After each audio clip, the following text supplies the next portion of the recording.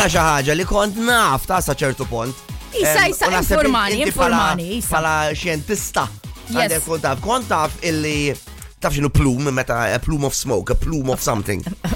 Please don't insult me, of course I know what a plume is. Meta tinfihem. Illi inti meta tiflaxxa. Iva Gianni. Iva maddu. Dawa fajt importanti, meta dawa post-Covid. Ara jena mara ta' klassi.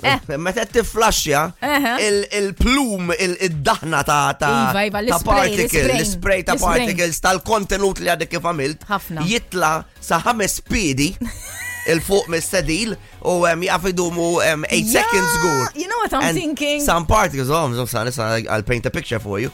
Some particles 4 minutes idumu fl-arja. Ja, meta konna morru t-toilet, meta konna morru l-bars u dak jgħajt. U ta' qablek ma tafx għamel, ma tafx kemillu li għamel. Ja, u xinu Year's Eve, min jaf kemm ikunu għaddu. So inti immaġna now Christmas time, Christmas log, il-sustanza mux dajjem ikun solid, ikun izona għal liquid form, kollox iktar u iktar jisprejni għadak. U inti tkun tara, ja, għaw xaw ħanni flasha. Bum, kif tiflasha tuħu dik inna għanifs.